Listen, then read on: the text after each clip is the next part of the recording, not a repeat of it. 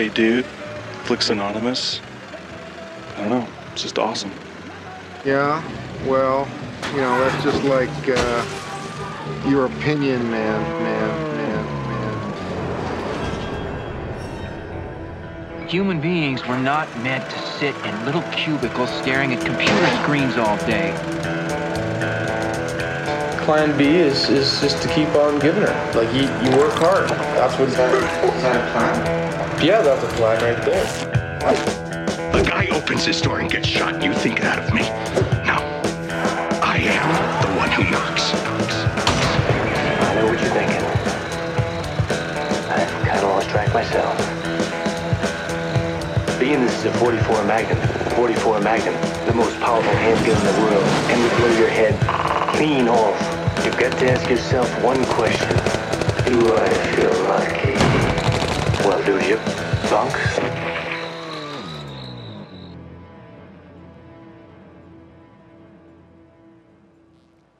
Hello, everybody, and welcome to Flix Anonymous on the Cannabis Life Network, the LeagueOfManChildren.com, and the Daily Hive. I am Steve Stebbing. This here is Trevor Duick. Oh boy, so this is episode 41. Yeah, it's a little hot. It's sweltery. Ooh, it's a hot episode. Very sweltery. It's the time of the year where we're getting those weather warnings of... It's the time of the year where the sweat rolls down the bum crack. Yeah, I'm feeling saucy tonight, everybody. You're looking saucy, Steve. Yeah, thank you. Thank you so much. I'm feeling it now and feeling awkward and now uncomfortable. I'm hotter. Yeah, I'm hotter. Hey, it's just part of my global warming. Yeah. That's right. But we're still going through our wrestling series that we're part of. So we're going to do this. I got to make sure we have parameters on this. So you've picked the topic du jour. Every episode will begin with some topic. So we're going to be talking wrestling for the next, what, till episode 50? Till episode 50. Okay, yes. Can I pick the next subject matter? Yes, definitely. Okay. Well, it's funny enough because this was kind of your idea for us to do wrestling ones too. But I wanted to make you feel good. Yeah, it's really just to make me feel awesome because I have a new podcast that you can find called BS from the Turnbuckle, where me and my buddy Brian talk wrestling every week. It's a weekly thing, so Trevor gave me the awesome opportunity to be able to plug that every week here on Flix Anonymous. This is episode 41, though, and given that there's a big birthday this week, this man is not exactly a wrestler by trade. Okay. But he has actually put on some really fantastic matches against his nemesis at the time, Stone Cold Steve Austin, and that'd be Vincent K. McMahon. The chairman of the board. Yeah, wow. I believe he's 72. 72. So yeah, still man who looks built great. WrestleMania. Goddamn, this guy still looks great though, and every time he shows up and he walks down to the ring, he's a don. Yeah, exactly. When he does this thing, which Conor McGregor kind of took. Yeah. The swagger. Yeah, which he took from all the dweebs of the WWE, I guess we'll say this Conor week. McGregor is just lighting everything on fire right now. I got a water bottle right now. We could toss it at each other. Yeah, exactly. Now, we could. Conor McGregor did. And the Nate Diaz thing, we could have our own little feud. I'm looking forward to the fights too. And SummerSlam's coming up. Speaking of WWE and Takeover NXT, my shit here. Because you're passionate. You're passionate about professional wrestling because you have the fun podcast that you're doing. Yeah. Highly recommend it. I've been listening to it. And I'm really passionate about mixed martial arts. Yeah. It's like we have other passions outside of film. Imagine that. That's right. We like things besides films. Yes. Craziness. So, we got some really interesting... So let's talk about film. Let's talk about movies, yeah, because we have some interesting, actually some pretty well-reviewed movies so far that are getting released either in wide or limited release. And one of them happens to be my favorite film of the year so far, probably one of my favorite screenplays currently out right now. So let's start at the beginning. Leica Animation is a company that has knocked it out of the park for the last 3 films they did. Coraline, Paranorman, Box Trolls, all really, really great movies. But they're never good box office money. Like they all maybe double their budget and that's about it. But they have a family cult status. They do. Those films, man. They get watched, trust me, I know. They get watched over and over again. Box Trolls is a regular but they don't in my house. They don't seem to get the love that Pixar or Disney does. And I think it's kind of a travesty and a robbery that they don't get that love. I don't know. I think it's also has done them well. Yeah, well, I'm really hoping that this one does incredibly well. This is Kubo and the Two Strings. Take a look. You're growing stronger. You might not want to look quite so pleased about that. We grow stronger, the world grows more dangerous. Life has a funny way of keeping things balanced. Monkey, do you ever say anything encouraging? I encourage you not to die.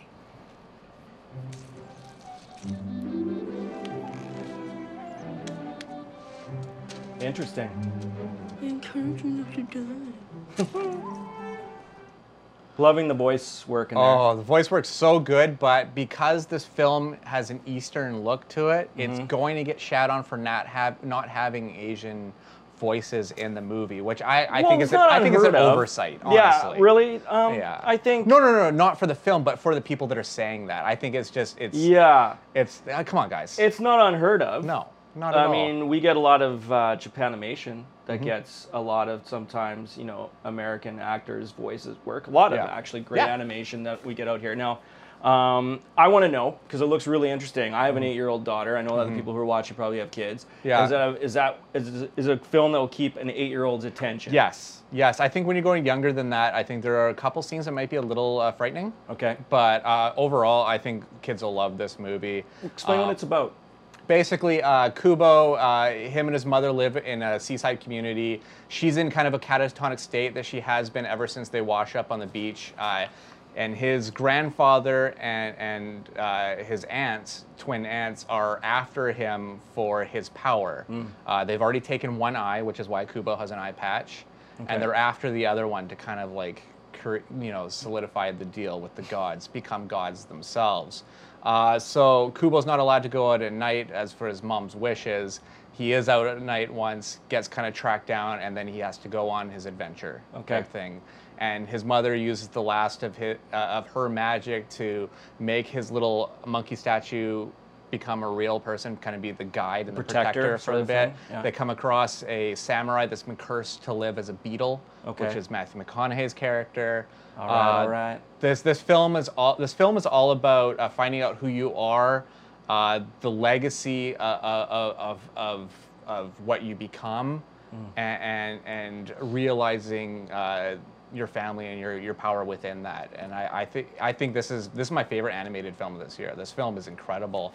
Within the first few moments, I felt that overwhelming feeling that I did when I watched the movie Up for the first time, where you just like, oh crap! Like that movie blew me away. The first scene in Up, absolutely destroyed me. Kubo has a scene that's almost exactly the same of that feeling. And I felt entranced by this movie. I just felt so wrapped up in everything that was going on. And of course, the animation is just so amazing. I love that style. Oh, I love it too. And it makes me melt immediately as a movie reviewer.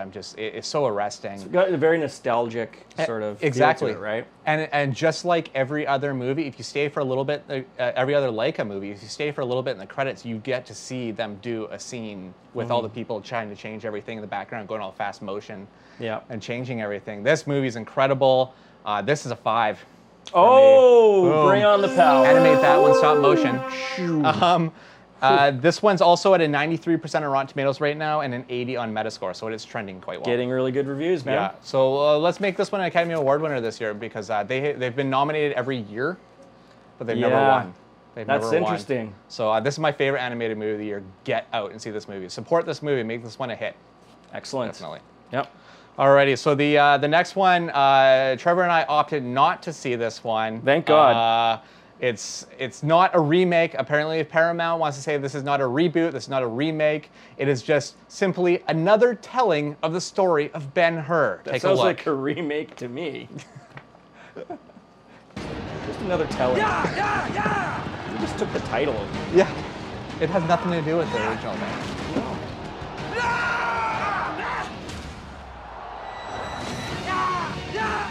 The sequel is going to be called Spartacus. Nothing to do with it. No, I know. And then Saved by the Bell. Yeah. Nothing to do with it. It's a remake. Is that Morgan Freeman? It is. Oh, we're having fun now, brother! Yeah!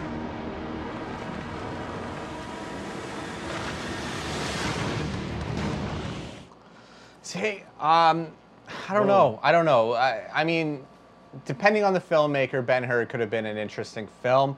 The fact that this film was made by Timur Bekmambetov, whose last film was Abraham Lincoln Vampire Hunter, which was just horrid. A horrid movie that I actually paid money to go see. How fucking stupid am I? Sucker. Total sucker. Of course, so many people watched it on Netflix. Yeah, right? A lot of people got sucked into that one. Totally. Just totally got screwed over by that one. But this one, for those who don't know, you know, it revolves around two friends. One betrays the other one. They're both like kind of like noble people in their village. One screws the other guy over. He ends up becoming a slave. And then he fights his way up to the top to fight in the arenas and stuff. And sounds a lot like Ben-Hur to me. That's right. But it's not a remake. It's not a remake. Not a remake. It's the exact same story. They have the same chariot battles. Like I don't know why you're trying to distance yourself from something good by making something terrible. But this has Jack Houston in it, Toby Kebbell. You saw Morgan Freeman in there. Not gonna watch it. No, it's got a. I mean, it started on Rotten Tomatoes. When I looked at it, went from 100% to 33 immediately, and a 41 on Metascore. So you're probably not going to want to watch this one. Even if you might get duped into this one, as Trevor said, people got duped in Abraham Lincoln. You might get duped into this one on Netflix in about a year from now. So who knows? I probably will late night. Yeah, exactly. I don't think you're going to want to spend your shekels for this one. All right. So let's move on to the movie that Trevor and I saw tonight. Yes. And some true stories just seem crazy, so crazy that they can't exist in reality. Well, War Dogs is a true story. Take a look here. And it is. We're talking freaking exclusive access to a stockpile of Soviet bloc non-standard weapons and ammo. That's gonna win this deal for us. He's on a terrorist watch list. Whatever. People end up on that list for bringing scissors onto an airplane. That's not why he's on the list. Look, the Pentagon wants 100 million rounds of AK-47 ammo in the middle of a worldwide shortage. Where do you think they think that's gonna come from? A bunch of shady motherfuckers like that guy. This is the job. To do business with the people and places the U.S. government can't do business with directly. It's as simple as that. It's a lot better than selling linens. Right? So this film comes from the Hangover trilogy director, Todd Phillips. A director that I really like. I'm not huge on Hangover 2 and 3. Not a big fan of those ones, but everything else that he's done, I've been on board with. Starsky and Hutch? Starsky and Hutch was fun. Was fun. Road Trip, fun. Road Trip. Due Date, I even really liked quite a bit.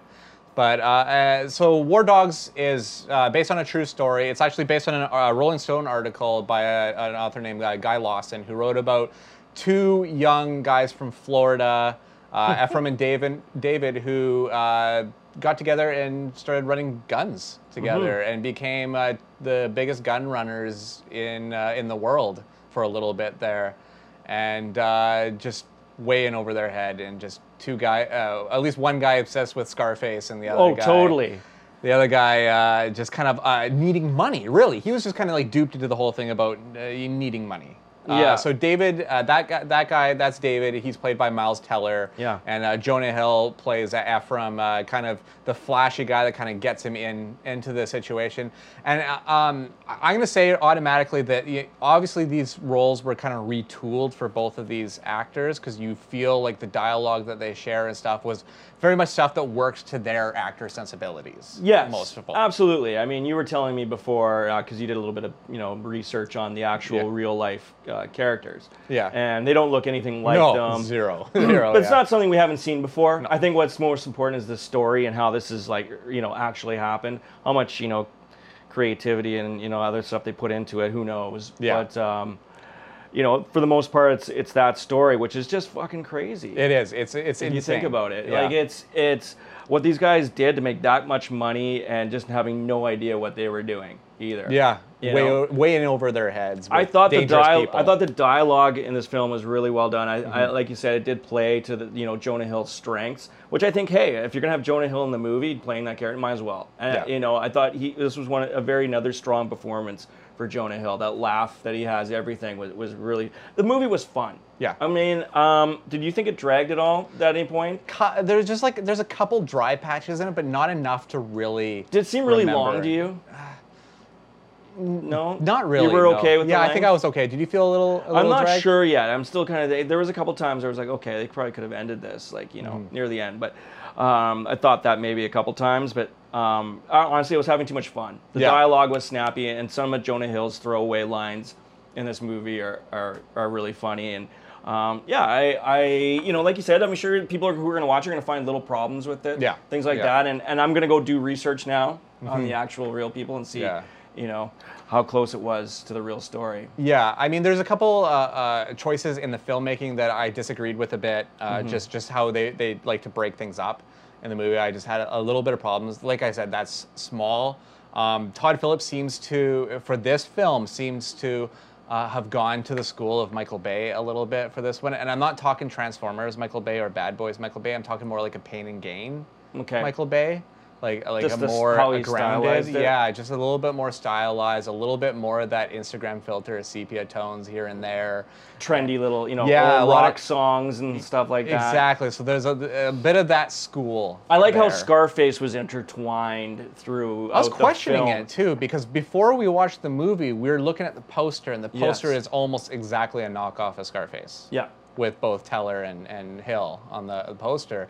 And there's a reason for that. There is a reason for it, because beforehand you're just like, whoa, you guys are really trying to grab onto there's some kind of audience here, but it actually works for the movie. So forgivable for Warner Brothers to take from Universal a little bit there. So kind of fun. Yeah, it's kind of funny. I'm gonna go with a 3.5 out of 5 for this one though. Yeah, man, I'm sitting at about a 3.5 as well. Yeah, that's interesting. Yeah, for sure. Not a perfect film, but a fun film. No, absolutely worth seeing if you want to go out, or even if you want to wait for VOD. It's definitely worth checking out. It was weird because it didn't really get a ton of marketing push. I mean, you saw trailers, but you haven't really seen it being pushed that much. Warner Brothers has been so busy pushing like Suicide Squad and Batman and other stuff like that they've really let a lot of their marketing on other films just kind of drop a little bit. Yeah, it might not work out so well for Warner Brothers. You might want to keep that one in check. Yeah, maybe. Definitely worth checking out. Yeah, definitely. All right, so let's head into Limited. And the first movie this week, I can't believe it's limited. Like, it just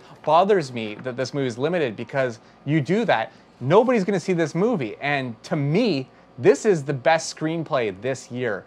Yeah. This is Chris Pine, Ben Foster, and Jeff Bridges in Hell or High Water. Take a look. They have video. Same deal all the way around. Doesn't Walmart sell all sorts of electronic equipment? My word, get your hands off that. Oh, these boys, they aren't done yet, I'll tell you that. How come? Well, they're patient. They just sticking to the drawers, not taking the hundreds. That's the bank's money. We can trace that. They're so good. They're trying to raise Chris a certain Christopherson amount. type thing. This movie is so brilliant. Banks to get there. Oh God, I love this movie so much. Yeah, so much so that when I did the press screening for it, I looked at the guy that runs it, our buddy Mark, and I was like, "Can you just run it again? I'll just sit here and watch it again." It's that good, and I mean, you watch the trailers and it just feels like it has this crazy intensity to it. And then the movie starts with one tracking shot, does a 360 thing, and then follows a girl into a bank, and then they hold up that first bank and everything. It's one continuous shot and it's gorgeous. But then the dialogue starts and it's funny. The movie is actually quite funny. And to a certain point where it hits an intensity, in the third act where shit starts to get real. Yeah. To quote Martin Lawrence from Bad Boys. But this movie is very, very interesting because it's very much a neo-Western. The film follows two brothers who are robbing West Texas banks, but only certain branches, because these are the branches that have been sucking people dry of mortgages and land taxes and all this kind of stuff, and just been leeching off the people and making all of these little towns dirt poor. And that's something that becomes obvious. So they almost become like this kind of like a Robin Hood, but only for their own kind of game. For their own game. But people kind of applaud what they're kind of doing at the same time, like the residents. They're giving the middle finger to the man. That's exactly it. So then on the law side, you have Jeff Bridges and his partner, played by the scene-stealing Gil Birmingham. who Jeff Bridges is on the eve of his retirement. Like, Right. he imminently retired, but he doesn't want to be that guy that sits on his porch, lives out his days. He wants to go out in a hail of gunfire. Yeah. So he feels like, hey, I'm going to track these bank robbers down. And there seems to be like this kind of like admiration that he has for them at the same time. The performances in this one are fucking fantastic. I mean, Chris Pine, I've never seen a better performance out of this kid. He's just so good in this. And Bernie Webber. Bernie Webber, who both Ben Foster and Chris Pine were in that Finest Hours movie, which they were good in, but the movie was just the movie murky wasn't and that not very great. good. Yeah. This one's got to put them back on top of the hill. Ben Foster is one of the best character actors out there, and he just keeps getting better with age. And this movie is my favorite screenplay of the year.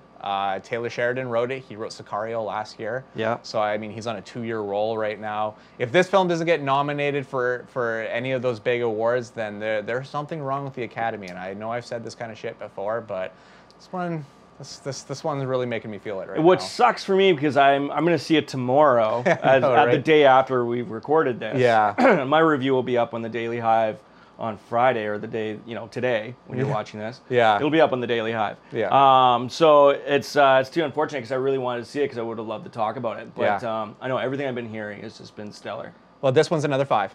Oh, touch me, darling. There we go. Yeah, there we but go. not only that, like if you're just like, oh man, you're giving too many 5s, and if I really do love a movie, I am going to give it that score. That's just the way it goes. But to back up what I'm saying, it's 98% certified on Rotten Tomatoes. 98%. Like, that's fucking crazy.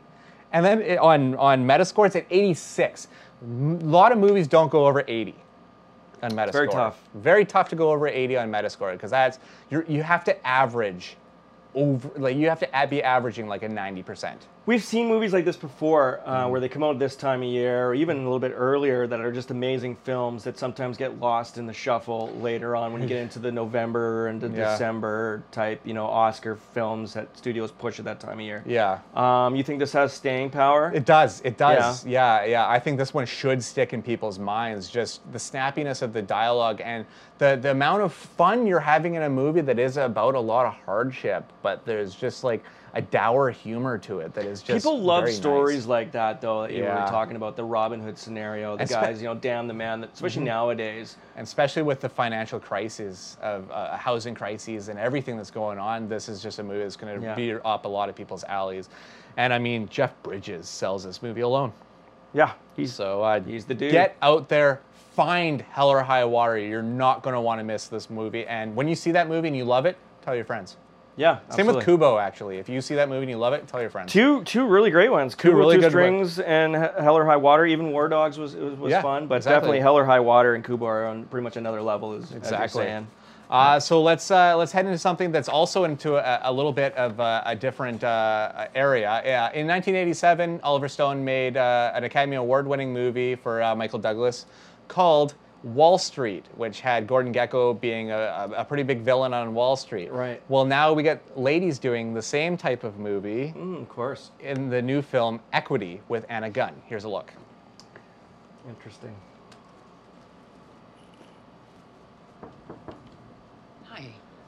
Hi, I saw the email from Neil. He does love to play hard to get. Everyone likes to think their company's a unicorn. You read up on the other companies? Yeah, so I was looking at... Shay, I have a hunch they're looking to expand. You've got the numbers on them? I will bring them right over. Great.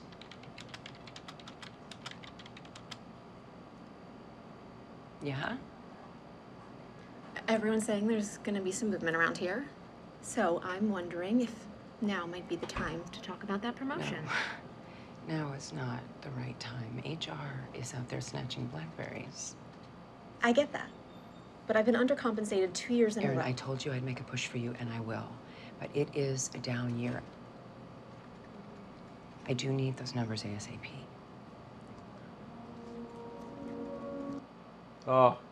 So, it's the ruthless investment banker world, trading stocks, trying to open a company at at a great high stock and promising that company stocks and insider trading and sabotaging but all of this from high-powered ladies, so different this time. Anna Gunn from Breaking Bad leads this film, and not a lot of big actors in that one. Besides that, my buddy Nate Corddry's in this movie a little bit, and her boyfriend in the movie is played by James Purefoy, who I think is totally miscast in this movie because I think there's a certain smarm and greasiness about him and his roles that he usually plays that you kind of can telegraph that he's not going to be a character on the level type thing. So I think he gets pigeonholed a bit, and I think it kind of destroys the structure of the story a little bit.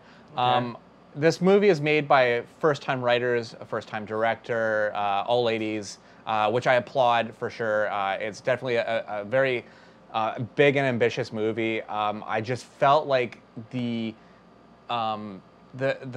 lack of veteran quality on this one really kind of faulted the movie and made it a little less impactful than it could have been if it was in the hands of a more seasoned director. Yeah. Interesting story, good idea. Definitely. Just needed that little extra. Some of it came off like a high school play to me, just because of that, just because the blocking seemed a little weird, or just like the way that the scenes were cut felt a little wrong to me. But I'm a little bit on the minority on this one because it is an 83% certified on Rotten Tomatoes right now, so and it's 68 Meta.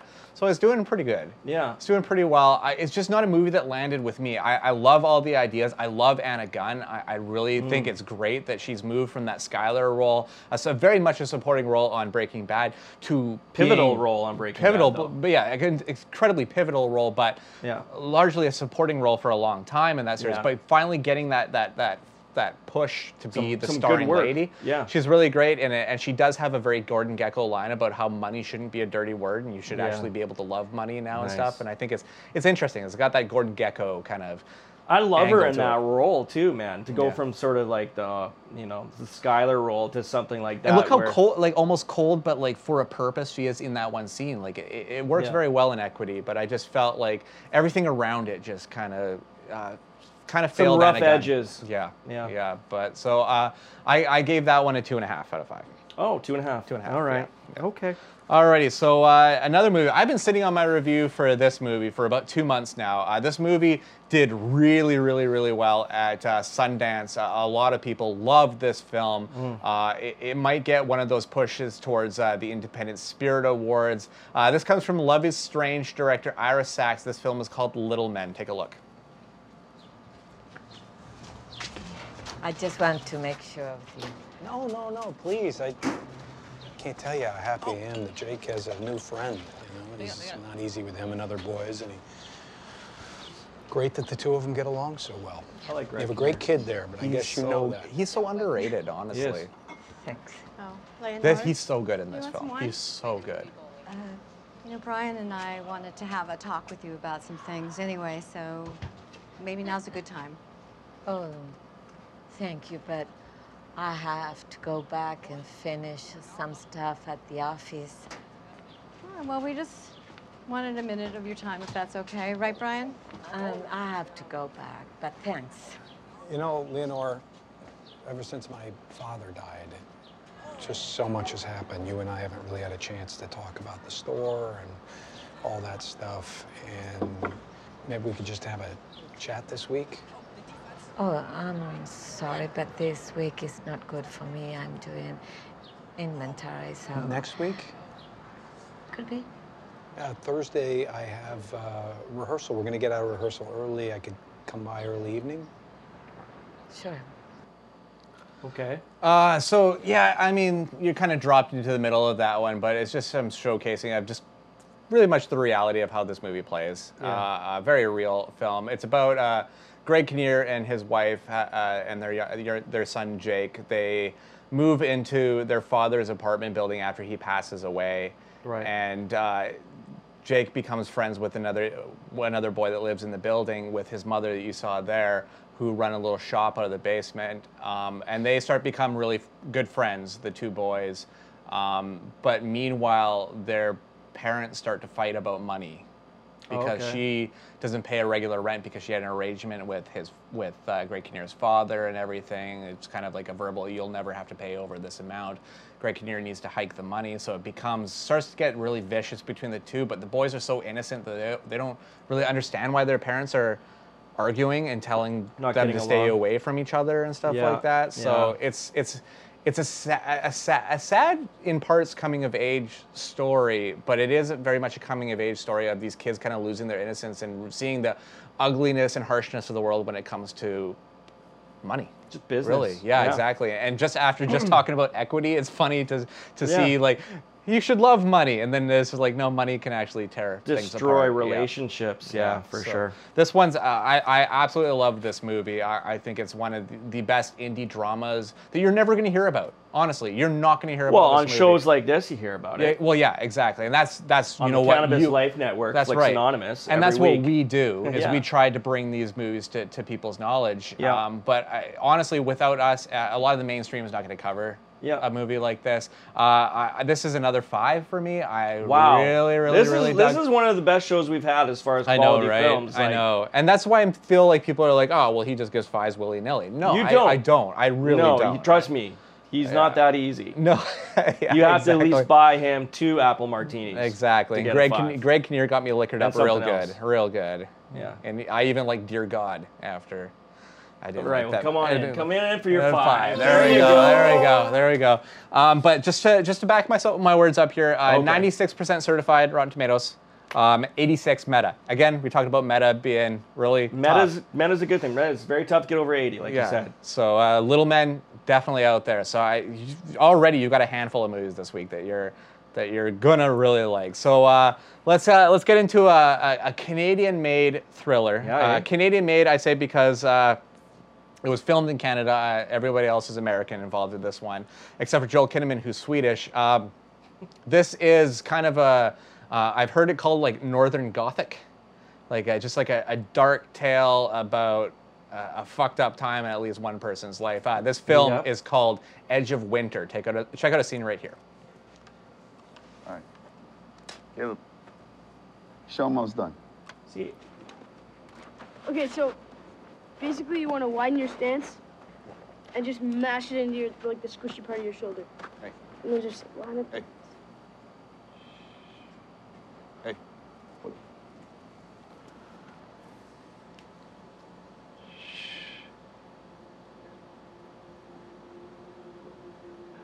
Yeah.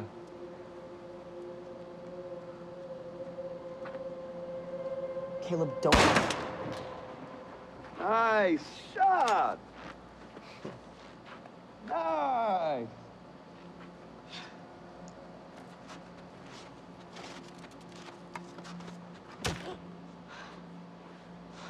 See that? If I was a kid, I wouldn't be able to handle that.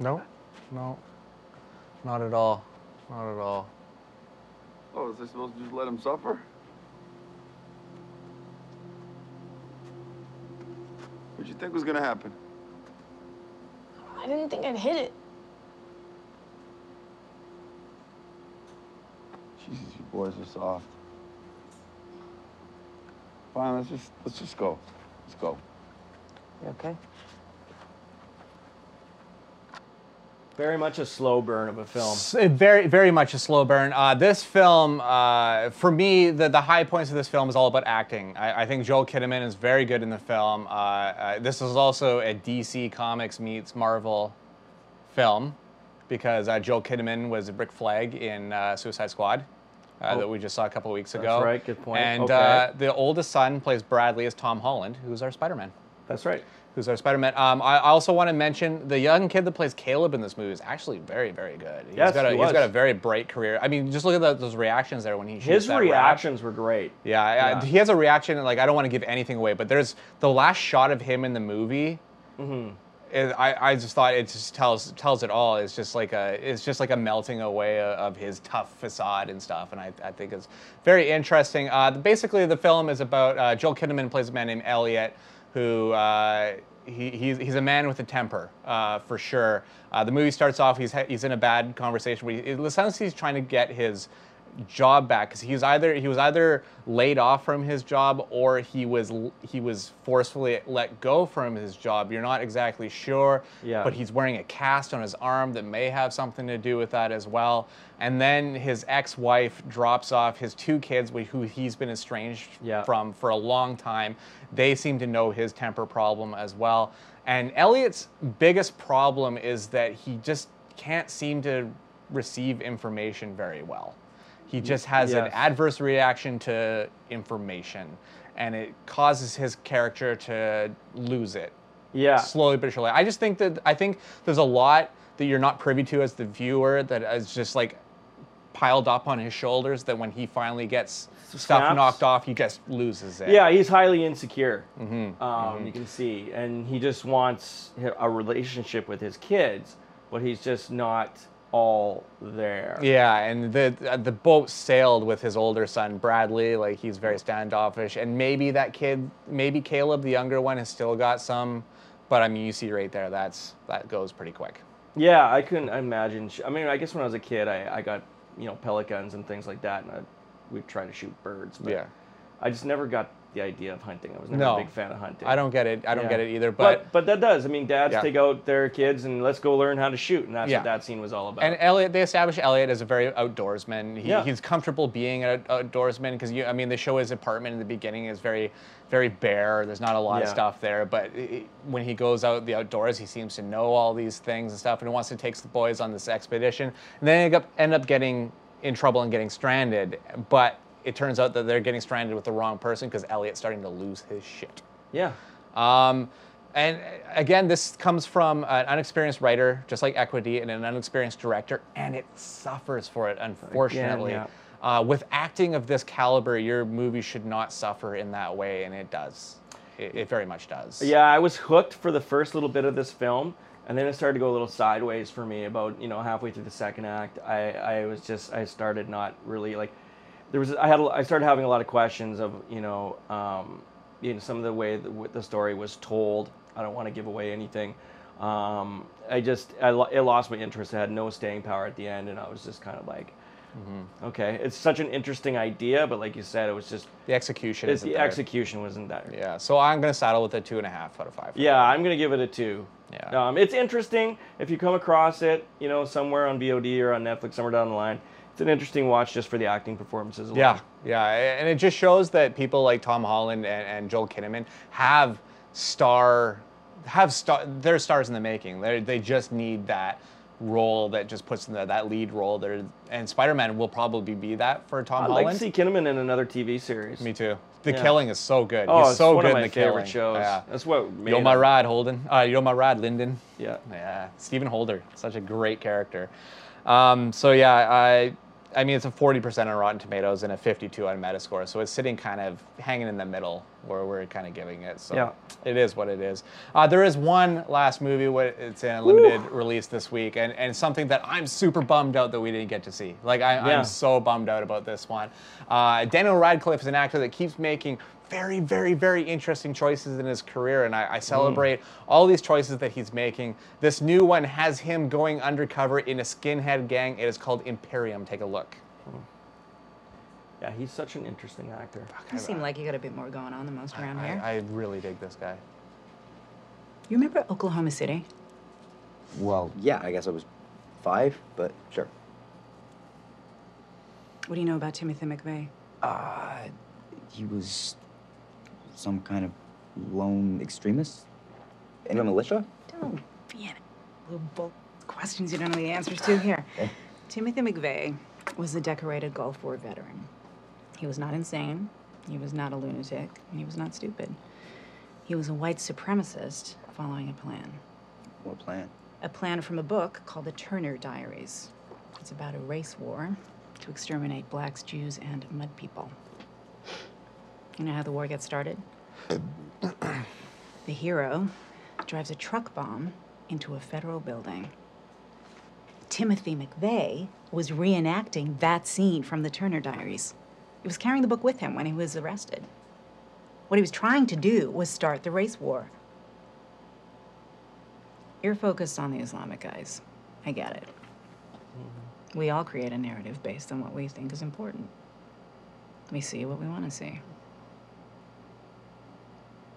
But just because you're not looking at something doesn't mean it's not there. God damn, even that scene is so massively compelling that I just want to keep watching it. That is juicy. Oh, okay, Daniel Radcliffe, Toni Collette in that scene. Yeah. She's that fantastic. looks great. Oh, now, that looks so good. I've heard, and maybe people can look because I don't know off the top of my head. I heard that's although that's going to be very limited because we haven't even seen it yet.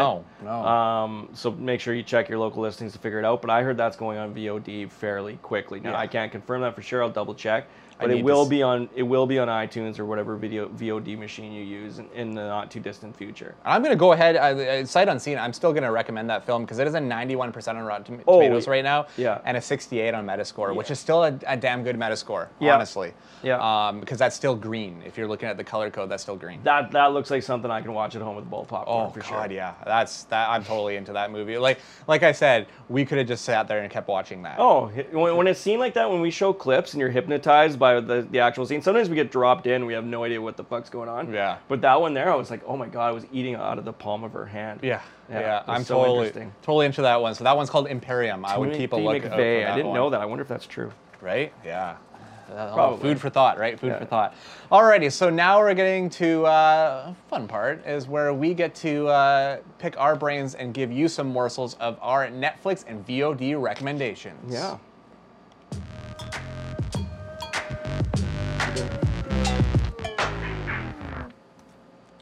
Alrighty, so mine is brand new to Netflix right now.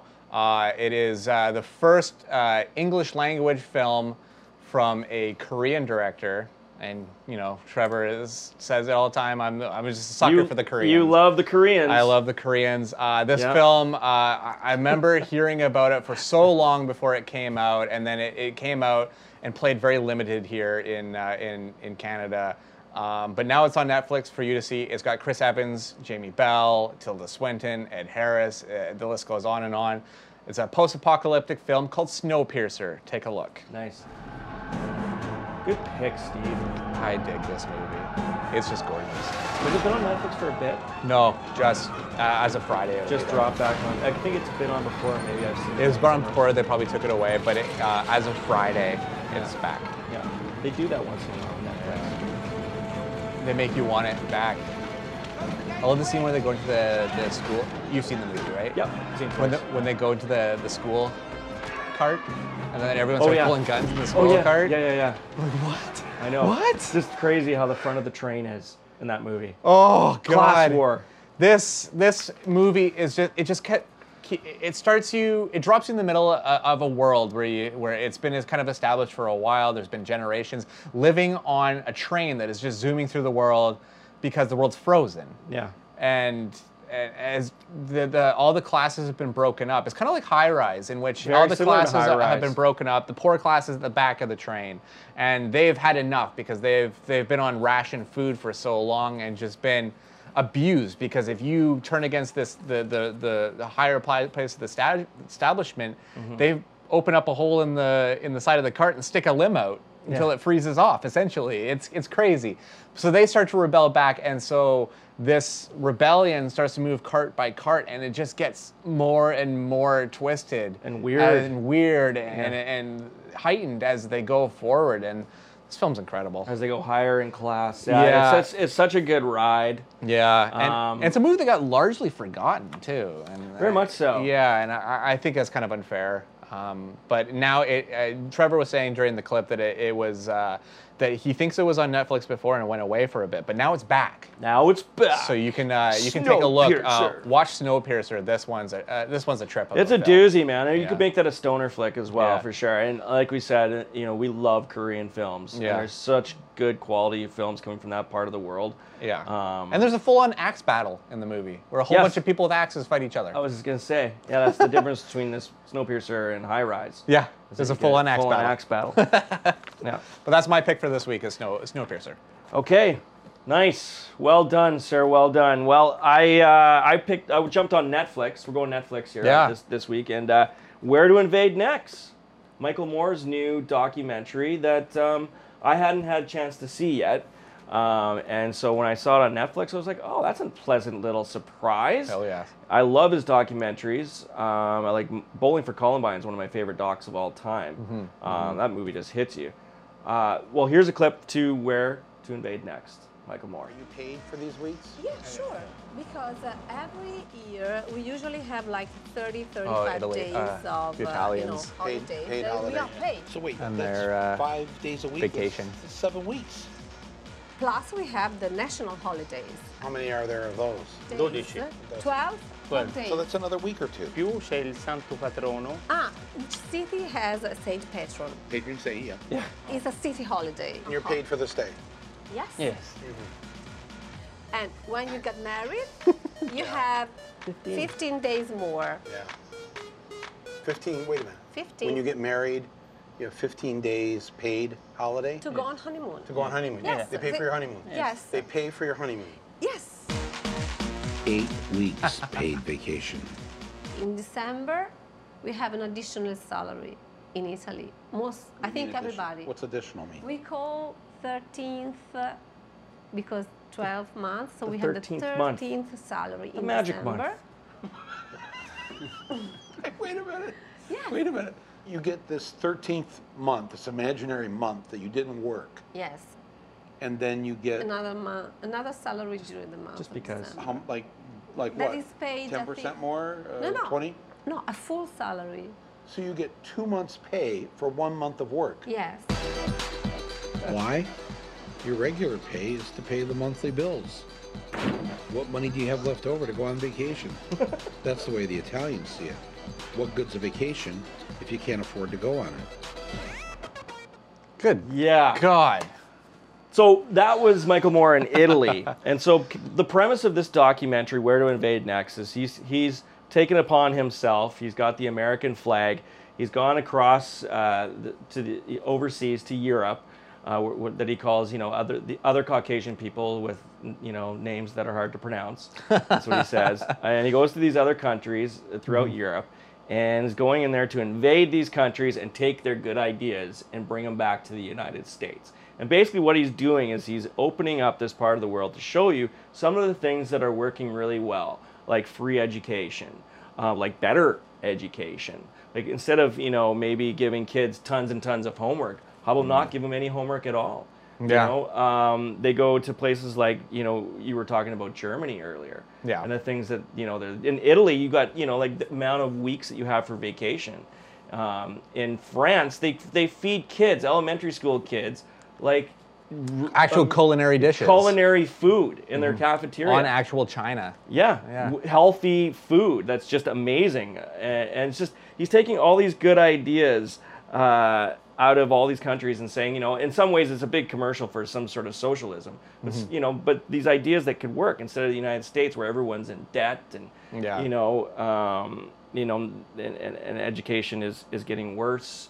And so he's kind of opening your eyes to another way of living. Now, granted, it is very biased. And, as his stuff throughout is, the movie, he does make reference that some of these other countries aren't perfect. But, the idea of free university, free college, post-secondary, it does work in some countries. In Italy, it does work to give their workers, the people that work there, all this vacation time because they're happier people, right? And they, if they're happier and they're having more sex and they're, everything's great, they're also better workers, more productive workers, right? And That's right.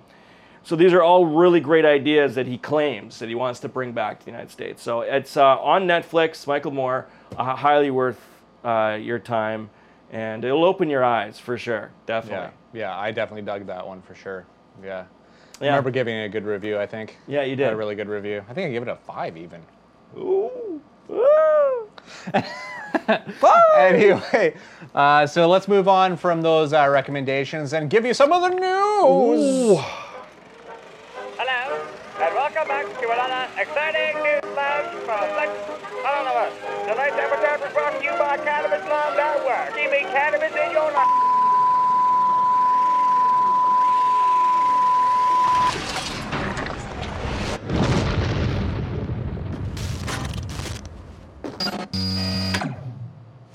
Alrighty, so let's talk Star Wars. I mean, I've got all day for Star Wars. There we man. go. Let's talk a little bit of Star Wars here. There you go. There you go. Pat the head a bit. Star Wars behind you. So I mean, we got another Rogue One trailer, which is fucking gorgeous. Yes. It's so great. So I think we're dispelling a little bit of rumors about the reshoots and about Gareth Edwards' spot as getting replaced as director. I think it's a bunch of bullshit, really. But that's not what we're talking about now. The principal filming of Episode 8 was wrapped a couple weeks ago. Nice. And Ryan Johnson earlier this week Instagrammed a picture saying the editing process begins, and you see a couple people at at the editing bay getting ready. And now John Williams has said that he'll start composing the score for Episode 8 within the next 3 weeks. Oh my God! Which means that there's going to be finished footage for him to score to. Yeah. So it means. Okay. I don't know. Could we get a trailer for this movie in the next 6 months?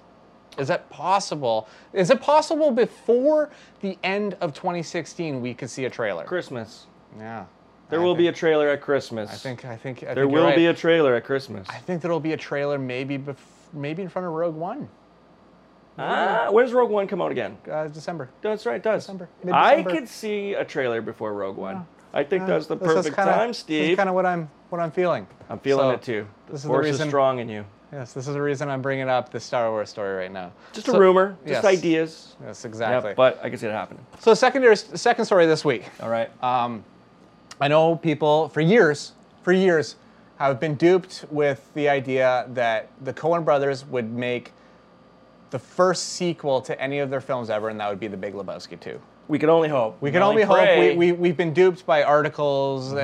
So many things have come through and been debunked. Yes. Well, now the Coens have said themselves that John Turturro is filming a spin-off with his own character. Man. The Jesus. Don't fuck with the Jesus. Nobody fucks with the Jesus, Yeah, man. so the man that went door to door and had to tell him he was a sex offender has his own movie that's currently filming right now with other Audrey Tautou is apparently in this one. There's actually like a cast to this one. I don't know. If this is real, which sounds so fucking real right now, I'm totally down. I'm totally down. I don't want to be tricked, Steve. No, I don't want to be tricked either. Don't play with my heart. I mean, this is the playlist.net that put this article out, who is pretty reputable. So I don't know. I'm feeling interested about this one. John Turturro has been a good filmmaker himself. He's made films like Fading Gigolo and stuff like that. So I don't know. I'm feeling this one might go under the radar a little bit when it comes out. But the simple fact that it is a spin-off is very interesting. So hopefully we're not duped again. I don't really want to dupe anybody. You know? So yeah, keep an eye out for John Turturro's new film, I guess. Pull the trigger until it goes click. There you go. There you go. We know who's fans of this movie here. Yes. Hell, I mean, one of the lines was almost the title of this show. That's true. And it's still in the opening credits of our show. It is one of my top 5. Yeah, definitely. Movies. And the final thing, and this one's more of like a message to the world rather than actual film news. Kevin Smith's daughter, Harley Quinn Smith, was at a Sundance event last weekend and put up a professionally shot selfie of her online and just got fucking attacked by some asshole. Some total douchebag, anonymous piece of shit. Some keyboard word that's pissed off that his mom didn't fucking microwave his Hot Pocket correctly and there was a cold center, decided to fucking take his fucking... That pisses me off. It makes me mad too, but I'm not going to scream at a 16-year-old girl Mom. on Instagram about it. No. And like called her, should I even say it? The C word and I all don't know. this We don't other need shit. to repeat it. I don't want to repeat You can exactly. find it online. Just vile shit. And Kevin Smith made a post about it and been like, you could channel all of this stuff into something creative. And instead what you're doing is channeling all of this into just vile acid that does nothing for anybody except for anger other people, make you look like a piece of shit. And honestly, this just applies to all trolls everywhere, that you're putting energy into the wrong fucking area. Oh yeah. And you know what? I mean, it's never gonna stop anybody from putting their all their fucking shitty opinions out there, and you know, kiboshing or you know, skewering Ghostbuster films and whatever else you want to do. Like, there's just so much contemptuous bullshit out in the world. The internet. Why add to it? And when you're that famous, when you know your father's that famous, and you know you're now making a career for yourself, and you're putting yourself out there as a celebrity and whatnot, you're gonna get that in bucketloads. And you know what I liked about it was Kevin Smith. He could have gotten, you know, he couldn't have said. I mean, he could have been completely quiet about it, or he could have just lost his shit on the guy. But he actually wrote something that was quite meaningful and interesting. And you know, and he used that as a platform to show like there's just a lot of shitty things online that people do, and it's just really honest. If you put that energy into something else, you know, make something of yourself. And so, you know, he was mentioning there's a lot of probably jealousy involved with a lot of people. When they see someone succeed, they want to tear them down. And that's right. You know, it's just a sad state of society, and it sucks. But one thing I've learned about trolls over the years, and I'm still trying to get better at it, is just ignore it. Yeah. Just leave it alone. Yeah, and just let somebody say what they want to say. It's just, he kind of gave him his Facebook and his social media couple minutes. Almost been like, look at this guy's stupid face and stupid fucking I think it's important though, because there's a lot of people who aren't even celebrities who, you know, a lot of girls who deal with fucking loser guys like that online that say really terrible things. And my final thing on it is like, how dare you exhibit, you know, punish the child for the cinematic sins of the father. Yeah. Really? Cinematic sins. Really? No one's like, Really? Like, at the basis of all, you're getting mad at Harley for Yoga Hosers, which was written and directed by Kevin Smith. So you're exacting your revenge on the person portraying it? To get that mad. To get that mad. Hosers. To get that mad and say that she should die. Yeah. Horrible. Anyway, let's move on and let's clear the air I and need smoke up the air. I need a joint. Yeah, let's get all happy and couch locked with our stoner picks, everybody. Let's do it.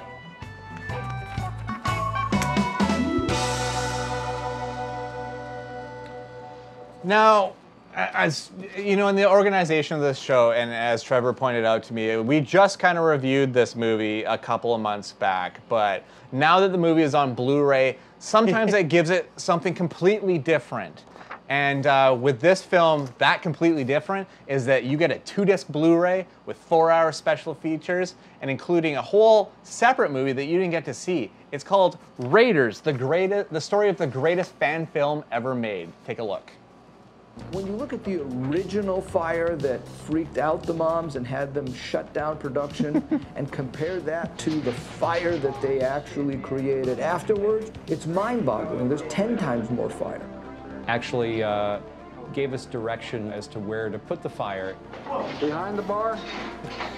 In the corner? And so here's this guy who is supposed to be responsible for kind of making sure that the fire doesn't get out of hand, saying, more fire. How about some on the front of the bar? Lit up, that's it. That's it, that's perfect. We found an adult even less responsible than we were. Forget all America. Let's do it again real quick. Nothing better to do. Wow. And they paid him in beer. The fact that they didn't burn down the house is a miracle. Yeah, we reviewed that movie just a couple months ago, and you're so excited now that people can buy it on Blu-ray. I am, because you can actually, on the Blu-ray now is the actual film, their film that they made, which we haven't been able to see I wonder if it'll go on VOD as well. Like they'll have something. With the special features, though, on everything? Maybe. Sometimes maybe. I don't know. iTunes does it every now and then. But I think if you've already seen this and you want that more in depth, you're going to want to pick up this Blu-ray. And it's just, as you know, a film fan and a stoner as well, I love getting ripped and just You love documentaries about films. We've talked about a lot in this show. Yeah. I do too. But I enjoyed the film. Special features too are something I get into. Commentaries and little behind the scenes, deleted scenes, all that kind of stuff is stuff that I can just get lost in for hours. And a 4-hour featurettes, I'm all over that. So that's why I'm bringing that as my And you stoner still pick. love your Blu-rays and your DVDs. I do. He's still there. You're never I'm gonna still let there. that one go. No, Yeah. I'm a collector for life. Yep. Criterion guy. That's right. Yeah. That's right. Punch Drunk Love's coming to Criterion. Okay, sorry. Anyway, what's your stoner pick this week, buddy? You're the biggest cinephile I know. Like, I love movies, but you are on a whole other level. That's what I love about you, man. Honestly, my stoner pick this week is Happy Gilmore. Because Good tie-in. Yeah. Really smart tie-in. Yeah.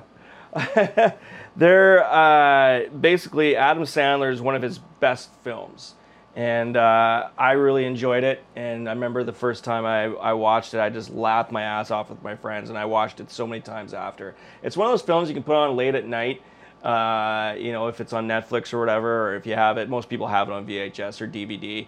And you just put it on late at night when you're drunk, you come home from the bar, or you're just ripped or whatever, you just throw it on, and you just get a good chuckle out of it and then fall asleep. Here is Happy Gilmore. You're going to love this scene. Good. I love every scene. I hope it's Ben Stiller. I don't know what scene you picked. Quite a show you put on No. tonight, Gilmore. Shooter. Talk of the tournament.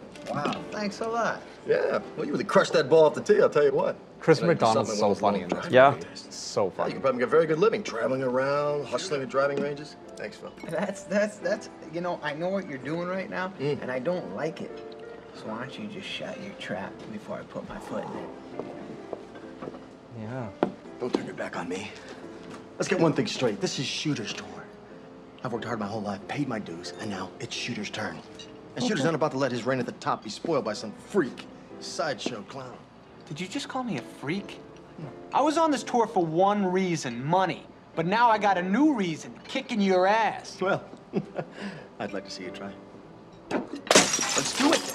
I'm on a golf course. Hey, what is going on here, huh? Oh, I was just looking for the other half of this bottle, and there's some of it right there's some right there too. Why don't you just put it down? Yeah, I know. Yeah, I know. Just stay out of my way, or you'll pay. Listen to what I say. How about I just go eat some hay? I can make things out of clay and lay by the bay. I just may. What do you say?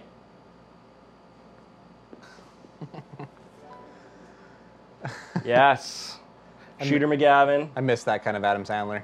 Yeah, exactly. He was, if people have never seen this film, let me explain to you what it's about. Basically, he plays a hockey player, as he calls himself.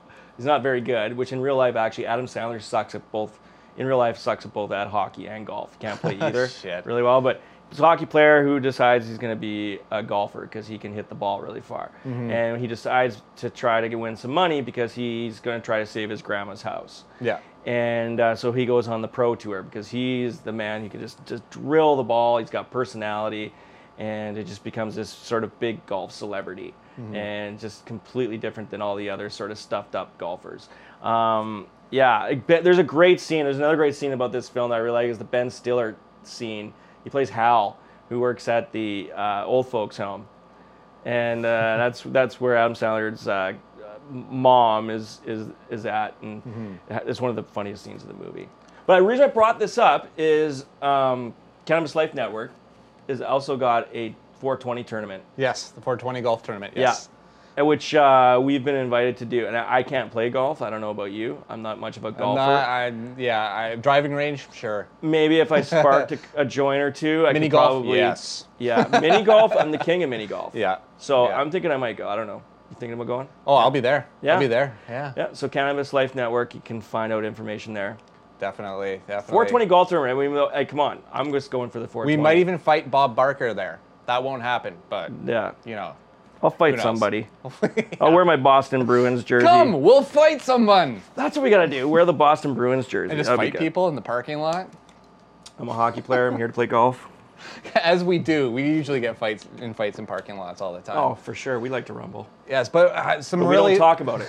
Yeah, We don't no, talk we don't. first We don't. rule. No, it's Golf Fight Club. You don't talk about Golf Fight Club. No. Anyway, so that is it for this episode, episode 41, the Vincent K. McMahon episode. Woo! We didn't get Vince on the show, unfortunately, because we phoned him to be on the show, and he said there's no chance in hell, and all that kind of stuff.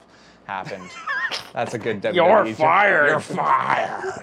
Oh man, I can't wait till this professional wrestling week or the next few episodes are over because I'm just gonna punish you with something. I'm gonna find a different subject matter. He sets it up for me and then he's gonna punish for me Oh, later. what's so. next week? Rowdy Piper? Oh, Are we doing God. Rowdy Piper? No, I don't next know week? yet. I don't know. It's gonna be a surprise. Who knows? But you can find awesome. all of our shows on the Cannabis Life Network, as well as the LeagueOfManChildren.com and the Daily Hive. All of them are there. You can find me on Twitter at TheStevelDead. I'm at Trev Dueck. Follow me if you want. And what's going on next week? We have a very limited amount of movies next week. Just 5 movies next week. We have a new Jason Statham sequel that seems quite unnecessary. Director Fede Alvarez is doing his follow-up to Evil Dead, and it's already getting really, really, really good reviews right now. We get a limited comedy thriller from Norway with Stellan Skarsgård. Yep. John Krasinski's latest directorial effort, and the filmmaking debut of actress Clea Duvall as well. And we're going to bring our buddy Casey White back to talk some TV. TV next time. week. Because we're heading into a new season, so like what do you want to watch, right? Some fall stuff coming. Exactly. So we get into all of that next week on the Cannabis Life Network. We are Flix Anonymous. Thanks everybody. Bye-bye. CLN. Hey, you crazy cinephiles. Thanks for listening to Flix Anonymous. We can be heard weekly on FanCityBuzz.com and LeagueOfManChildren.com. Feel free to send us nasty and abusive social media messages on Twitter at FlixAnon. If you need more characters to tell us how much we suck, you can find Flix Anonymous on Facebook. Until next week, may your weed be sticky and your scotch be hoppy.